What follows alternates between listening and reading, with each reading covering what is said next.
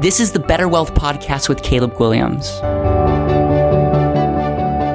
everyone, welcome to the Better Wealth Podcast, and this is part 2 of the EOS. So please do me a favor if you're just watching this or listening to this for the first time, go back to part 1 because we as a company are going to get a grip on our business, and this is going to be the biggest thing that we do as a company. Like the reason I shared with you guys before how I'm going to cut out a lot of good things and focus on the great is through the process of EOS. And our whole company is taking this entrepreneur operating system and taking it to the next level. And we kind of shared in the first episode how Dan has consumed books by Gino Wickman and really has who's really going to take our company to the next level. We were talking, it was going to be just one episode, but there's so much stuff that we still want to unpack. And so go back and listen to the first one. We left off on our purpose is to help people seek control. Like we exist to help people take control of their life. And we do that really in helping you be more efficient with your money, with your mindset. But everything that we do, the purpose of what we're doing is helping you take back control. And that's why we're on this podcast sharing with you how we're taking back control of our business because it was a disaster and we were doing fine. Everything was okay, but we just didn't have a good pulse. And that showed up in how we were leading and how we were marketing and our lack of indecisiveness and our lack of execution. And so from purpose, take it from here. Well, from purpose, we're headed into the niche. If you've listened to this podcast long enough, you know that our niche is overfunded whole life insurance. We're, I would say, world experts in it. And, that's what we do better than anybody else. And, from that comes our 5-year target of wanting to insure 1 million people by 2025.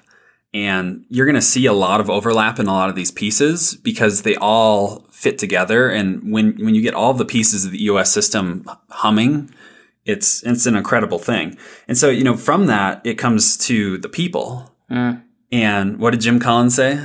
Get the right people on the bus. Get the right people on the bus and the bus can go amazing places. And, this people piece in the EOS process is all about getting the right people in the right seats. The right people are the ones that exhibit the core values that you've decided on as a company. And so there's a tool for this called the People Analyzer. And I'm sorry, pay attention to this because this is something that when I didn't learn this the first time, I actually read the book and didn't actually understand it until we went through this exercise. And I'm like, wow, I will never make the mistakes that I made early on in our business by just having my friends come on board because I like them. Nothing wrong with them as a friend, but I didn't have a process to figure out who we should be building this company with. So People Analyzer, take note. The People Analyzer, the left side is the right person. And that's, again, all about the core values. And so it's listing out your core values. And again, ours are innovative, driven, committed, authentic, healthy, and heart of service. And so we've got all those things on the left-hand side. And on the right-hand side, it's all about the right seat. And it's called GWC. Do they get it? Do they want it? And do they have capacity to do it? And on the left-hand side, you have 3 options. Either you exhibit the core value most of the time, some of the time, or most of the time you do not. And on the right-hand side, it's either yes, you get it, you want it, or you have capacity to do it, or you don't. It's only a yes or no. And there's this idea of the bar. And as a company, you can decide what that is. But their suggestion is a combination for the core values on the right person, a combination of yeses, 2 sometimes, and no nos. And on the right side for the right seat is all yeses, no nos. Right. So let's use me as an example. Okay, so let's go through our core values. So we would put all of our team, and so let's start with me. So am I innovative? So yes. Am I driven? Yes. Am I committed? Yes. Am I authentic? Now, if it's not like I'm always authentic, but if most of the time I show authenticity, that would be a yes. If most of the time, what is it? Maybe like if it's middle of the road, it's a maybe or sometimes. And if I'm really not authentic, it would be a no. So in this case, the team was yes. Healthy. This is the only thing that I would probably put as sometimes because like I shared with you on this show, like I'm pretty obsessive and sometimes I forget to eat. And sometimes there's things that I do that maybe aren't the most healthy, but overall, I got a yes on this as well because I have a lot of energy and we how do we define healthy?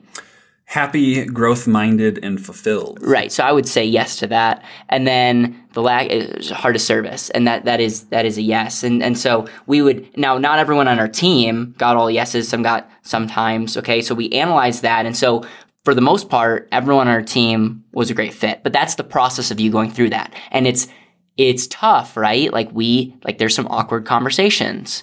But if someone's doesn't exhibit these characteristics, does it go as extreme to say like they don't really belong on the I don't think it's extreme at all. It's really, it's actually the process here is beautiful because you first of all get a baseline, and that's what we did with our team. We put everybody through this process, and they actually analyzed themselves first, and then allowed the team to give their feedback on that.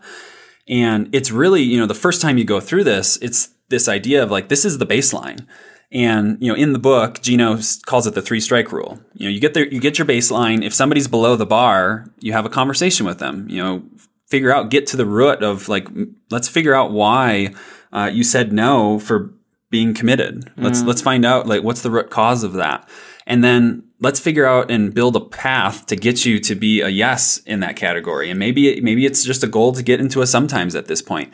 And the goal is to get people above the bar. And the idea of 3 strikes is that initial conversation, you go back for 30 days and then review again and see if things have changed. If not, or they are still below the bar, maybe some things improved, some things didn't, you give another 30 days. And Gino says usually by the 3rd strike, the person has realized that they're not a good fit for the company and they end up leaving on their own.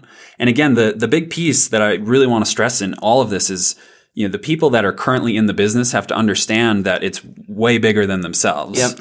And, for everybody from the CEO to the janitor have to realize that you're looking at the business from a 30,000 foot view and what's in the best interest of the company and the greater good. Right. Which means if I shouldn't be the CEO of Better Wealth, I need to step down because I'm actually hurting our potential to serve people if I'm not the best fit for this. Those are the kind of conversations that may need to be had. And at this point, we identify that like I should be, but that doesn't give me entitlement for life. Right. And the people analyzer is this idea of utilizing it to not only hire, but review, also reward, but also free up people's futures. It's this, for you, it's the beauty is the unemotional piece of it. Like we're putting everybody through this and there's no hiding from it. And that's a big piece of, when we go, we're going to a meeting with the team and like, hey, Trevor, you were really authentic with this client and here's why, I love how committed you are to this process. The people that are really taking to this, and this is something I'll be 100% honest with. Like before this process, Caleb and I, we would like either read a book or go to a conference or something, and we'd get this, what I call now the flash in the pan idea of like, this is what we're going to implement in our business. And then we do that thing for about 2 weeks. Or we do that thing for a month. Maybe, yeah. And then all of a sudden we're going back into our old ways. Does that sound familiar? I'm guessing a lot of you listening to this, it's the same thing. You get this idea, whether it's either personal development or something in your career or in your business, you get this idea and then there's no consistency to that. Mm-hmm. And that's where, Gino is really big on this idea of consistent execution. Like everything's in place here. You just got to follow the process and you actually work with it. Right. And it's going to yield amazing results. So let's go to the get it, want it capacity. So yeah, GWC, do you get it? Do you want it? Do you have capacity to do it? And again, this is all about the right seat. So you could have the right person. They could have all, yeses and they exhibit the core values, but they could be in the wrong seat. And we encountered this in our team. And it's a tough conversation, but what's amazing is after we realized that, after we went through the people analyzer, we found the exact right seat for that person, and they're going to be an amazing asset. Oh yeah, they already were, but they're really going to thrive in that new role. Well, and think about this: you have the right person that's super excited, but just is not thriving. It's not that they have to go; that we have to have the conversation. Are they in the right seat? Like in the bus analogy. And that's a perfect example is we identified that and and before that we didn't have anything to measure, and now it's amazing what's going on. Yeah, and we've had other people too, like that are part of Better Wealth that again exhibit the core values, but their current situation doesn't give them capacity to do what they want to do, at a deeper level. Mm-hmm. And that doesn't mean that they don't belong in the organization. That just means that we got to figure out, like, maybe it's just a timeline thing. Maybe it's 6 months out, maybe it's a year out, and that's okay. Mm-hmm. So the whole people, piece is really getting clear on, are they the right people? Are they in the right seat? And then the secret sauce to this is the accountability chart. Right. And let's end with the accountability chart and rocks, because obviously we could talk for an hour about this, by the way, but I think the accountability chart is key. And then just really how we identify rocks. All right. So the accountability chart is essentially a supercharged org chart. Everybody talks about having an organizational chart, but this is really, if more than one person's accountable for something, nobody's accountable. And the accountability chart all stems from this idea of having a visionary and an integrator, and then an integrator that essentially is accountable for all of the leadership team.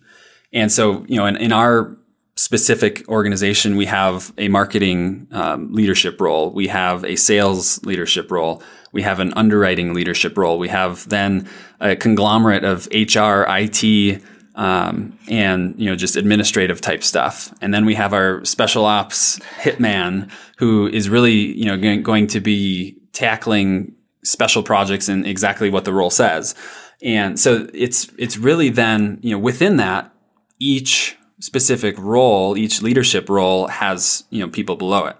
And the big differentiator here is the visionary is really needs to just focus on a few key things. And that's where, once we got this structure in place and we got it done properly, and everybody has 5 specific roles that they are accountable for within their specific function, there's a lot more clarity, which benefits everybody. It's hard to go anywhere when you don't have clarity on where you're going. And they also know who they're accountable to, which is a big piece. And so then the rocks come into play with that, of each person is accountable for 3 to 7 rocks. And this was really tough, guys, for our business to, sit down and figure out in the next 90 days, what is actually important. Right. And I shared with them that we're cutting a lot of things out that I really want to do, like social media, like YouTube, even the Dream 100. It's not like they're no forever. It's just they're not a priority the next 90 days. Right. And it's this idea of a 90-day world where Gino talks about, it's human nature to get all fired up. I'm sure a lot of you have had let's say a yearly meeting, and you get all fired up for the new year, and you've got all these cool objectives and goals for the year. And then, 90 days plus goes by, and all of a sudden all that excitement and energy and everything that, was driving you somehow just kind of fizzles. And they've done a lot of research and realized that, it's human nature to essentially get bored every 90 days. And so it just so happens that the 90-day world is meeting with the leadership team every 90 days and getting clarity on what is the most important 3 to 7 things, which again, limiting that was difficult for us. But what are the 3 to 7 things that would massively change your business in the next 90 days? And then it's breaking that down and figuring out who's accountable for what. And then it's on them to figure out how to accomplish that. Right. So this is not like a micromanagement, you lording over someone. It's really super empowering, because when you have the right person, when there's clear expectations, when everyone sees what needs to be done, then it's just an accountability meeting. It's just like, listen, are you getting everything done? And if not, what's the problem? What's getting in the way, and how can we address that? But it's everyone is rowing at the same level, and it's been really great. And I mean, Dan has tons of more notes. We can go. We'll have updates. Maybe we can have a quarterly Better Wealth update. Wait, right hand Dan's gonna maybe have to start his own podcast. But overall, it's been great. And this is what I'll say. This has been an unemotional way that we're gonna run our business, and it's not a flash in the pan. We are actually going to do that. So I'm gonna go get traction.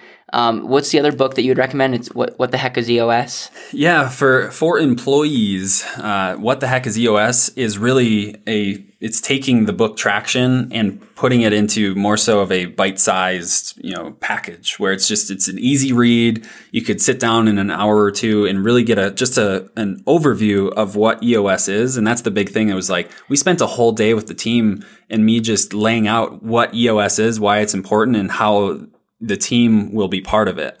And that's really important for everybody to be on the same page. So when you're in a meeting and you say rabbit, you know what that means. And what that means is we're going off on a rabbit trail and we need to kill it. There's a lot of rabbits that were slaughtered at the first meeting. So overall, guys, I really appreciate you. We're going to have Traction, What the Heck is EOS, and some resources in the show notes below. But then also go to the betterwealthpodcast.com and tell us what your thoughts are. The reason we're sharing this with you is we're documenting. I mean, you can tell that Dan's done a lot of work and has his knowledge is just incredible on this subject, and we're really bought into this. But we're going to share with you what things are working for us and what things aren't. And this has really been just a huge thing in our business and has helped us get clarity on what we need to focus on. And so until next time, have an incredible rest of your weekend. I don't know when you're listening to this, but we'll see you. Thank you so much for listening to the Better Wealth Podcast. Make sure you press subscribe so you don't miss the next episode. You can listen on Apple Podcasts, Spotify, Google, or your favorite podcast player.